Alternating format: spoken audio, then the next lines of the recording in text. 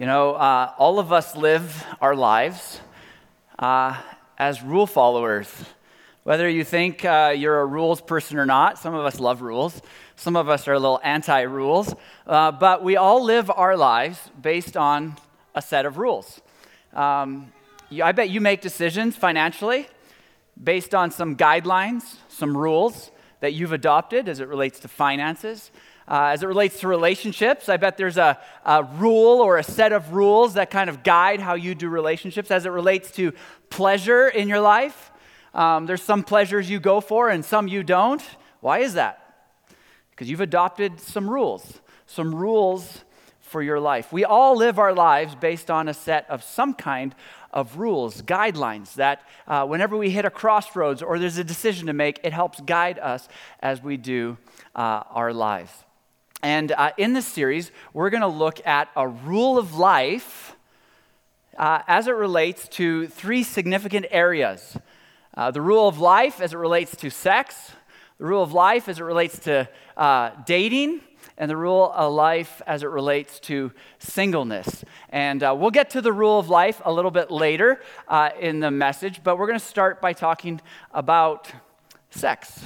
As mentioned earlier, this is a mature subject matter, so if you feel uncomfortable, you're welcome to turn off your hearing aid or leave the room. No one will be offended. It doesn't take rocket science or, a whole lot of convincing to realize that we live in a very sex-crazed world. We live in a sexualized world. I mean, you can't go to the mall without there being sexual content explicitly available for you. You can't go online. You can't, scroll through Facebook or Instagram or social media. I mean, sex just seems to be everywhere. And sex sells, right? I mean, you watch a commercial and for 30 seconds, you're sure they're selling sex. And at the end, they're like, and buy our gum. Like, really? That's what it's about? Or, buy this mouthwash, or buy this car, or, and it's like, what does gum and cars and mouthwash have to do with sex in a sex-crazed world? Everything, right? It has everything to do with sex. But here's the interesting thing, and we're going to kind of come back to these two concepts throughout this series, just so you know, this is not a one message. There is 4 messages in this series, so if there's some things that I didn't touch on in the first message, come back again next week or listen again online. Hopefully I will touch on all of not all, but much of what you're thinking. But here's 2 lies, 2 myths that I think come out of a sexualized, sex-crazed culture. And just so you know, we aren't like abnormal. There have been many sex-crazed cultures in the history of the world. In fact, when the New Testament was written, Rome and many of the cities in Rome, I think were much more sex-crazed than even our culture is, okay? So this isn't like, whoa, we're doing something new here, okay? Humanity kind of does the same thing over and over and over again. So this isn't brand new. But there are some lies that we're going to see from Scripture that it points out as it relates to a sex-crazed, a sexualized culture. And the first lie is this. The lie that sex is everything. And here's how this lie goes, and we can adopt this and accept this unintentionally because it's just everywhere, right? And so we just adopt this idea, sex is everything. If you aren't having it, if you're not somehow engaged with sexual content, you are missing the good life. In fact, you can't have the good life apart from this. It is everything. And if you're not engaging somehow with some sort of sexual content or sex itself, you are missing the good life. It's a lie. It's a myth. And Scripture is going to show us actually something quite different. But it is something we can easily adopt. The second lie, actually at first look, seems contradictory, but it's not. The second lie is this. Sex is nothing. It's nothing. So have it with someone, anyone, everyone. I mean, it's like having a cup of coffee. You meet an acquaintance, have a sexual relationship, right? Because it's nothing, no strings attached, and we can absorb this. I mean, just watch the last Hero something movie, and it's like, how many women did he sleep with, right? It's like, sex is nothing. You can just kind of go through life. It's pain-free. You just have it, enjoy it, because it's everything, and yet it's nothing. It's like having a cup of coffee with an acquaintance. And this is what we can begin to adopt as it relates to sex and sexual content. It's everything, and yet it's nothing. We're going to see Scripture actually teaches us something quite different. That actually sex is something very significant, but it is not everything. And we're going to see that through this series. But there's a third lie. It's not actually coming out of a sexualized culture from the culture, but I think this is a lie or a myth that Christians have adopted while living in a sexualized culture. It's something that I think we have kind of absorbed, maybe unintentionally, maybe we even had some good reasons along the way, but we've kind of just accepted this, and the world looks at us and they think we're crazy. But here's a lie I think Christians believe, so not culture, this is Christians, that sex is bad. And if you're not a follower of Jesus yet, you see that and you're like, yeah, Christians are crazy. I mean, surely it's not bad. I mean, everything that tells me it's good. But we have kind of, and I think this is a pushback against the lie that says sex is everything and sex is nothing, and this over-sexualized culture. Christians have pushed back, and maybe unintentionally even, we have come to believe that sex is bad. And I think there's a couple of reasons for this. One is that pretty much every time Christians talk about sex, what do we talk about it? We talk about it as if it's bad. We talk about it in negative terms. The only time we really talk about sex is when it's like, that's bad. And so that maybe unintentionally we have this idea that sex must be bad. And this comes up from a long history.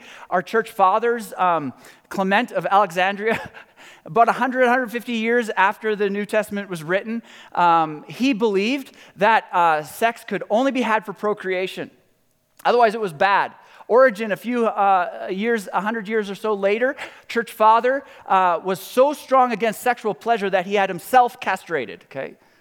And then Chrysostom, who was a church father, he believed that Adam and Eve could not and did not have sex until after the fall of sin because, well, sex is bad. And so there's this kind of this underlying theme. And then more recently, we have the purity culture that many of you grew up in, that so strongly stressed purity that it kind of inadvertently, maybe unintentionally, but often talked about sex as just this dirty, ugly thing. And if you've come out of that, maybe your marriage has even suffered. As you stepped in, you're like, how do I process this message with now being married? And so we have this message. I think the other way we've got this idea that sex is bad is that as Christians, we just don't talk about it. And so here's what usually happens. When you don't talk about something, without communicating, you're communicating that it must be taboo. It must be bad, right? And so as a church, we just don't talk about it. And so inadvertently, maybe unintentionally, we have communicated with our non-communication that it's bad. And maybe we have good reasons to not talk about it. I know it's a sacred thing. And I know it's a very intimate thing, so to talk about it publicly is a little bit interesting. Sex is bad.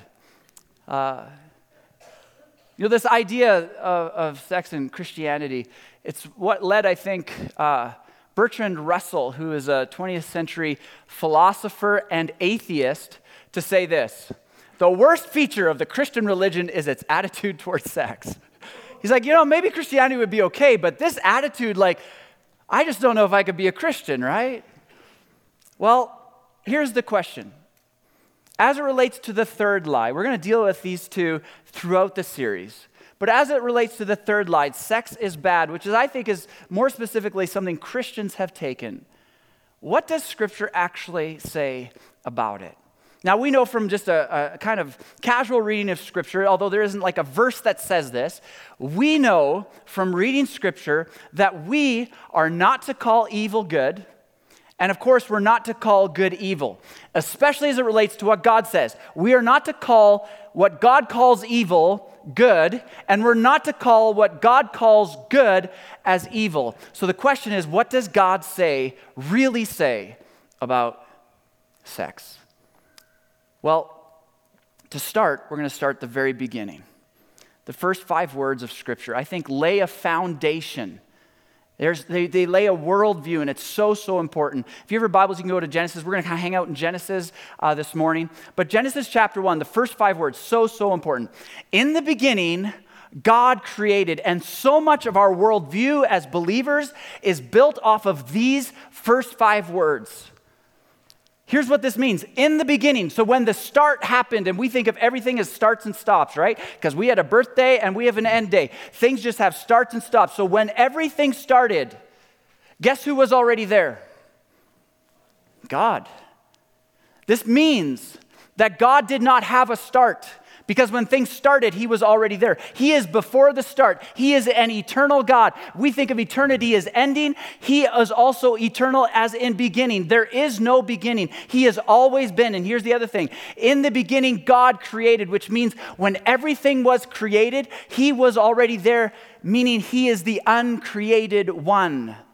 Nobody, nothing created God. He has always been. And everything that has been created was created by him. And this tells us something about the devil. Satan, our enemy, is also a created being. He is not the uncreated one. The other thing this tells us about the devil is that he cannot create, because all things that have been created were created by God. What the devil does is he counterfeits and he twists God's creation, but he cannot and does not create. And so we see that in the beginning, God, who has always been the uncreated one, he is the one who created everything for a purpose, with a purpose, on purpose. Everything that's been created for a purpose, with a purpose, on purpose. And then the writer of Genesis tells us the creation story. You can read about it. But there's this little phrase that shows up 5 times, just sprinkled out throughout creation, about the creation. And just so if you're interested, like, how did God do it? Genesis 1 isn't a great picture, and the writer didn't write it to tell us how God did it with all the details. It tells us who did it. You can read it like 32 times in the story of creation, chapter 1 to chapter 2, verse 4. I think there's 32 mentions of the word God. Over and over, it's God who created. God who created. The uncreated one created everything. But here's the little phrase that shows up over and over and over. And God saw that it was good, verse 10. And God saw that it was good, verse 12. And God saw that it was good, verse 18. God saw that it was good, verse 21. And God saw that it was good. And after he separated the water from the land, he saw that it was good. After he created the sun and moon and stars, he saw that it was good. After he created vegetation, he saw that it was good. And then day 6, after he created the animals that live on the land, he looked and saw that it was good. Do you get the theme? Everything God created, actually, you tell me, everything God created was what? Good. But then something interesting happens. 6 verses later, after God created the land, there's a summary statement in verse 31. And God saw all that he had made, and it was very good. Why the change? Now, it could be that God looked at the sum of all creation, and he put it all together, and he stacked it all up together. He said, that's very good. But I have a hunch that there's something that happened between verse 26, 25, and 31. That something happened that changed God's mind or expanded it even further. Say, this isn't just good. It's like when my wife makes food, and she's like, how is it, Elva? I'm like, it's good. And then there's other times she makes me supper, and she's like, how's that? I'm like, it's good. And what we know is there is a spectrum of good, right? And it's like God created everything. He's like, that's good. And then something happened between verse 26 and 31, and he looked at it and said, that's good. So what happened? The writer of Genesis says this. Then God said, let us, and I want you to remember that word us. I'm going to come back to it. I'm going to say, hey, do you remember that word I told you to remember? What's the word? There you go. Then God said, let us make mankind in our image, in our likeness. After God was finished creation, all of a sudden he said, wait, I have an encore. And he chose out of his desire and will. He chose to make a creature that was more complex, more intricate, more amazing than any creature he had made and has made. He created a creature that would be in his image, not a replica of God.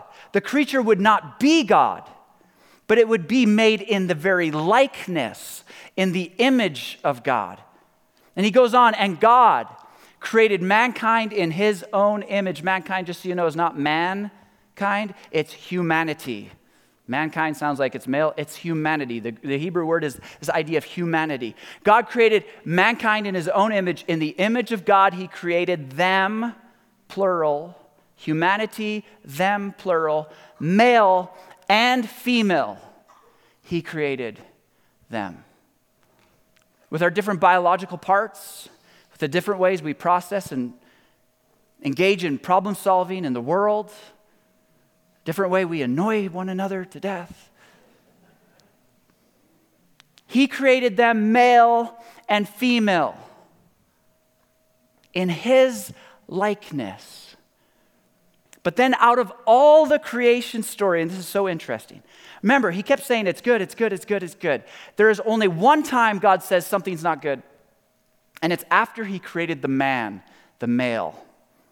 And all the women are like, yeah, I knew it. I knew it all along. He's a smart God. He knows. I know. He knows. But guess what? It's not because of maleness. Surprise. I know. It's surprising, but it's something else. This is what God says is not good after creating everything good. Found in chapter 2, verse 18. The Lord God said, "It is not good for the man, the male, to be alone. I will make a helper suitable for him." When he says, I will make a helper, the word helper is this idea of like a powerful ally. The exact same Hebrew word is used of God helping his nation and the people of Israel. It's not like someone who's like lower than. It's not like someone who is like not equal to. No. This helper, the woman, would be equal in value. Would be like this powerful ally coming alongside the man. See, what was not good is not that the man was there. What was not good is that the man would be alone. God had a problem with aloneness. Why do you think God had a problem with aloneness? What was that word I told you to remember? Us. See, God, singular, said, let us, plural. God, singular, said, let us, plural, make humankind in our, plural, image. God is one God. He is not many gods. God is one God, one essence in three persons. God the Father, God the Son, God the Holy Spirit. One being, yet three persons. It's the Trinity. It's so confusing. It's hard for us to understand. And yet within the very nature of God, here's what the Trinity tells us. God in his nature is relational. He has relationship within himself as Father, Son, and Spirit. And when God said, let us make mankind, humanity, in our image, he was referring also to the relationship that humanity would have. And then God says it's not good for man to be alone. Why? Because they don't represent, the male alone cannot represent the image of God, not fully. And God, who is one God, in three persons, has relationship with himself. He is similar, and yet there's difference between the Godhead. Likewise, within humanity, there is male and female, similarity, sameness, and yet difference, which means maleness and femaleness matters a great deal. As we represent the image, as we are image bearers of God. And so God created them. And then God said, this is not good. So he said, I'm going to make a woman. And when God makes the woman, this is what Adam says. He says, oh, baby, you are beautiful. We should get together. In fact, we should be one. Okay, that's in the Hebrew. You kind of have to do some. Anyways, here's what it says in English. You'll get it. It says that, okay? But here's what it says in English, in the NIV. That man said, Adam said, now this is bone of my bones and flesh of my flesh. She will be called woman, for she was taken out of man. She is like the same as me, yet he looked at her and he's like, she is altogether different than me. Right? Sameness, yet difference. It's not like gender doesn't matter. Sameness, yet difference. Just as God is one God, three persons. So he says, whoa, woman, she was taken. See, I told you, it's there. And then, that is why, this is interesting, that is why a man leaves his father and mother and is united to his wife, and they become one flesh. I told you they would want to be one again. Because it was like Adam says, I want to be one. And one was in the fullest sense, emotionally, psychologically, spiritually, physically, including sex. There was this desire for the man to be one in marriage. This is a description of marriage as one flesh. And then the writer of Genesis says something very strange that we think, well, that doesn't seem to make any sense to what he's saying. But here's the interesting thing. Whenever the Bible says something, you're like, well, that seems useless. Why is that there? Pay close attention. It was there for a reason. And here's what he says next. There's always like, we read this with kids, they're like, ugh. Adam and his wife Eve were both naked and they felt no shame. Why would you tell us that? Because 7 verses later, it's going to show up. It's kind of like foreshadowing. That in their oneness, this is so beautiful. There is no sin. There's nothing wrong in the world. Everything is good. That Adam and his wife Eve were both naked, completely bare before each other. We think naked simply as like physically. It included physical. But it was so much more than this. They were completely known by each other. Vulnerable. Shame has to do with I'm not enough, I'm inadequate, I did something to make myself enough, or that I am in my very essence not enough. And there was no such feeling, no such sense that there was inadequacy in either of them, even when they were completely vulnerable, physically, emotionally, spiritually, with each other. There was complete peace in their relationship. It was so beautiful. No shame. So, what happened between verse 26 of chapter 1, 25 and 31, where God went from, it's good, it's very good, it's exceedingly good. What happened? Guess what happened? You happened. And maybe you don't believe it, because you're filled with all kinds of shame, condemnation. But God created humanity. He created you and I, people, in His image to reflect His likeness. And He said, it's so very good. And it included male and female. It included sexuality, sameness yet difference. It included sex, because the very first command after verse 27, when He said He made a male and female, is go and not make disciples, make babies. I don't know how you know if babies made. You may have to have that conversation with your husband. But He said, go be fruitful, multiply. It was good. It was beautiful. And we know sex is good, right? It's why we buy the gum, not because we like the gum, because the commercial was about sex. We're like, that sounds good. Right? We know it. We know it's good. But here's the other side of it. We also know that it's not good.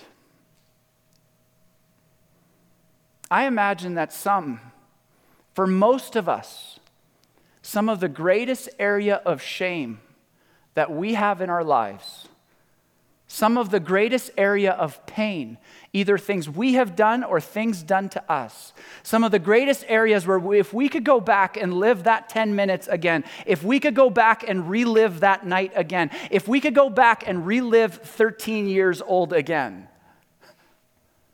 that area has to do with some sort of sexual content.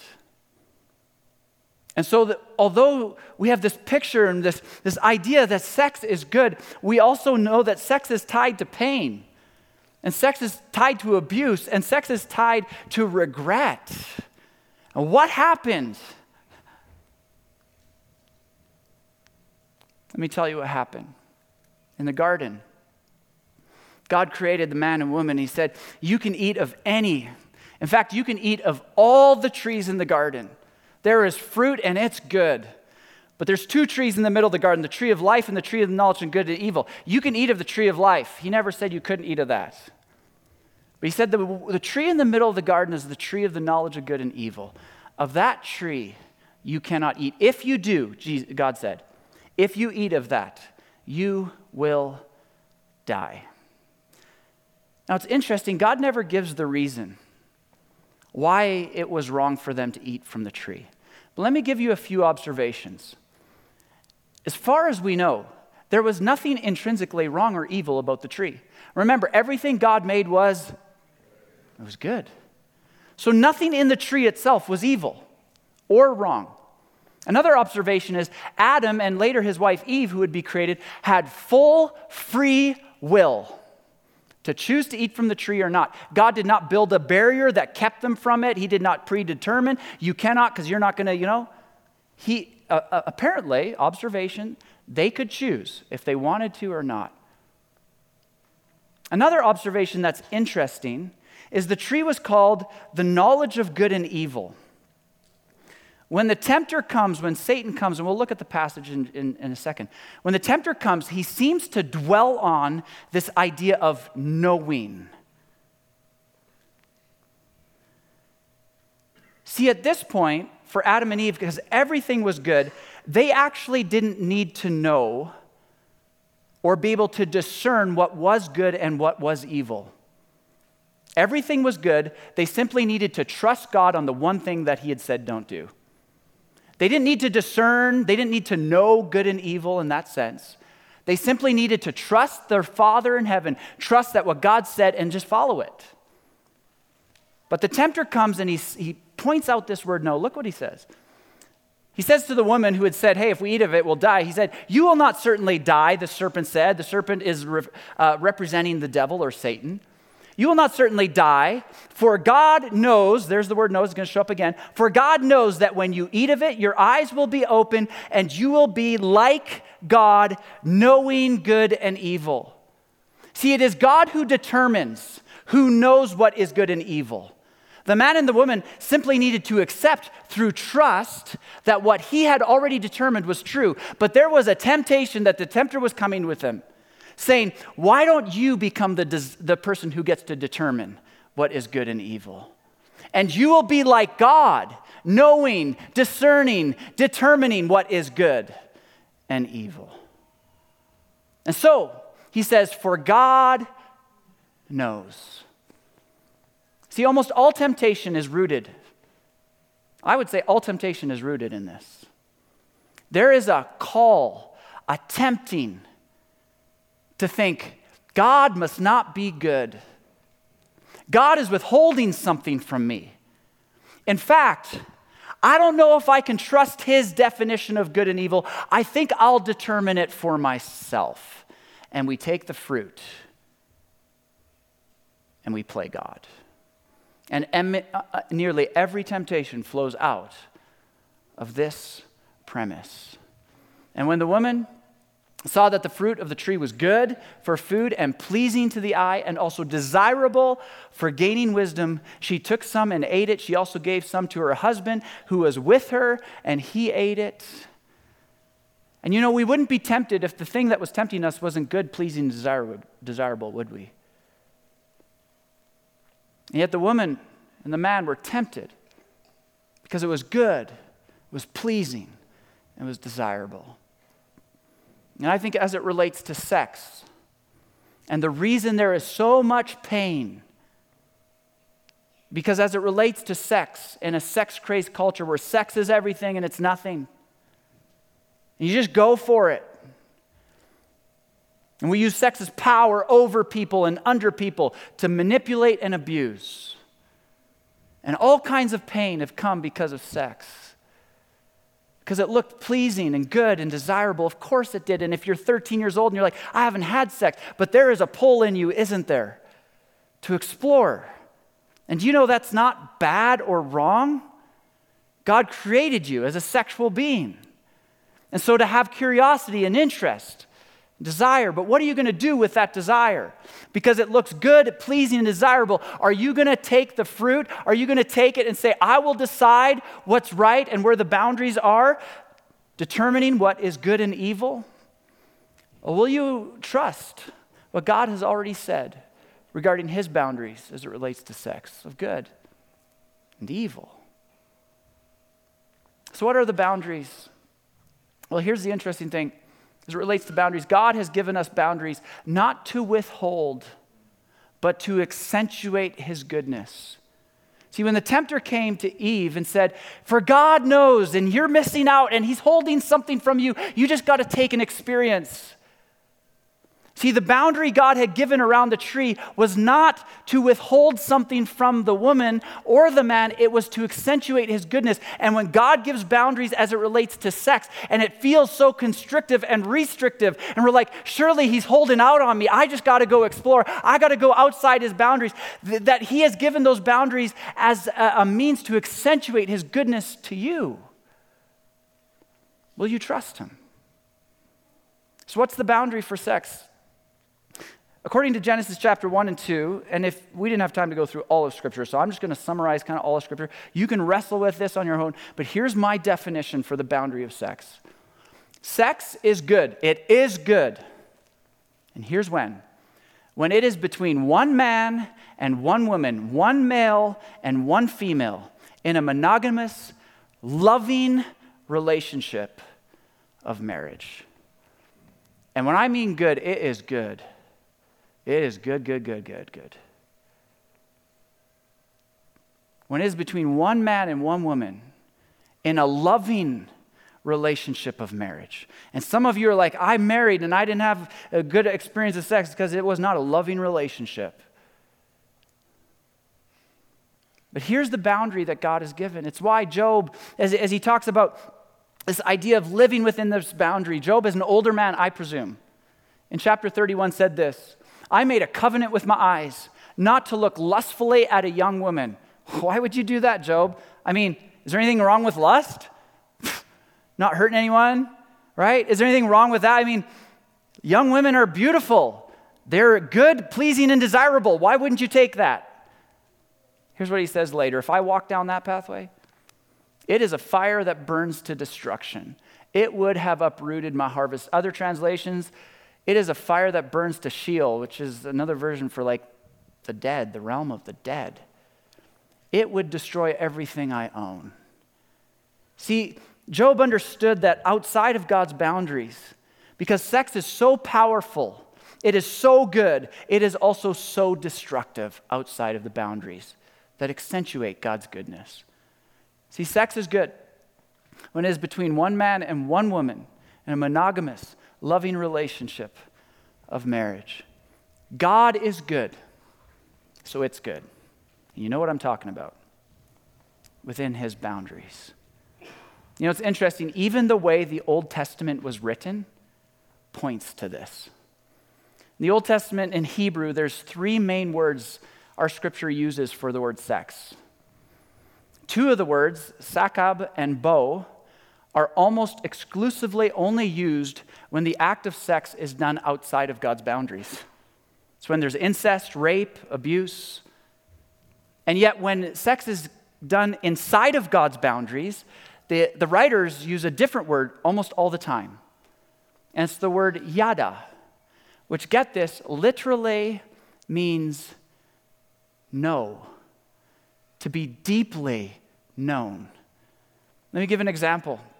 The first time the word sex is kind of implied in Scripture is chapter 4, verse 1, where it says this, Adam lay with his wife Eve, and she became pregnant and gave birth to Cain. Now, I'm pretty sure he didn't just lay there, if we know how babies are made, right? So he didn't just lay there, but the literal word in Hebrew is the word know, to be deeply known.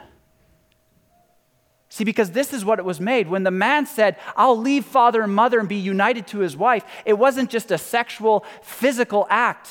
He couldn't separate it from this oneness of mind, body, and spirit. And that's how God designed it, and that's when it's beautiful. So there's some common lies we believe. Sex is everything, sex is nothing. We're going to talk about those next week and the week after and the week after, as it relates to sex, dating, and singleness. But we also see there's a lie that says sex is bad. And it's not true. It can be true of our experience when we have experienced sex outside of the boundaries, or sexual content outside of the boundaries of God. But the way he created it is so good. The devil twists what God makes good. So, our series is entitled A Rule of Life. So what would be a rule of life, the rule of life? And how would we apply it to the areas of sex, dating, and singleness? Well, it's interesting. Once Jesus was walking and teaching, and a religious leader came up to him and said, hey, out of all the commands, what's the most important command? It was a trap because there's 613 commands. If you take one and say that's more important than the other, well, God gave them all. How can you say that? So Jesus, in his masterful way, summarizes all the commands into one command. And this is what Jesus said, and this is the rule of life. If you're a follower of Jesus, he has already defined the rule that governs our lives. And this is the rule of life. Love the Lord your God with all your heart and with all your soul and with all your mind. Love God with your entire being, mind, body, spirit, that everything you have is for him, under him. You will trust what he says. He called it evil, we call it evil. He called it good, we call it good. This is the first and greatest commandment. Everyone's like, oh, sounds good. And Jesus is like, And the second is like it, love your neighbor as yourself. And when Jesus made this one equal to and combined with, he made it inseparable. It is one command in two veins. And you cannot do one and separate it out from the other. You cannot say you love God and not love your brother. You cannot say you love God and not love your sister, whether in the church or humanity. Because to love God plays itself out in our love for physical human beings. The rule of life is this: love God and love people.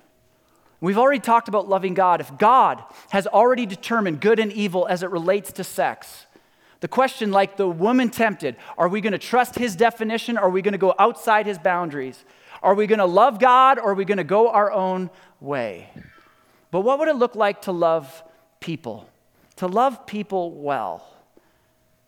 Paul gives us this summarization in Philippians chapter 2. Do nothing out of selfish ambition or vain conceit. Rather, in humility, value others above yourselves. Rank them as higher, even though you're equal. All humanity is equal. Rank them as above you, not looking to your own interests, but each of you to the interests of others in your relationships with one another. Have the same mindset as Christ Jesus. In your relationships, Paul's talking to the church. But in your relationships as it relates to sex, in your relationships as it relates to dating, in your relationships as it relates to being a single person, in your relationships as it relates to being a married person, in your relationships, here's the attitude you're to have. Ranking yourself under. Imagine if we applied that to the area of sex. Ranking yourself under. Imagine if we applied that to the area of dating. Ranking yourself under. Imagine if we applied that in the area of singleness in the church. We're going to talk about that over the next number of weeks. Why would we do this? Because of Jesus Christ. And Paul will go on that Jesus, though in very nature God, did not use his godness over us, but he used it under us. For our good, he was obedient to death, so that in all the ways we sat in the garden and we said, I'm going to define good and evil for myself. I'm not going to trust God.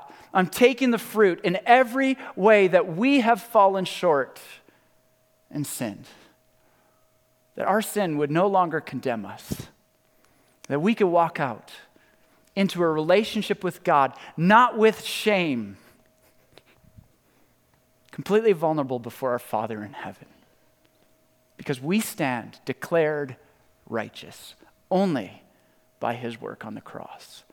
And I know that this area of sex brings up a lot of self-condemnation and shame. And I know that in my life, and I'm sure in yours, there's some things you wish you could have a redo. And God is calling us.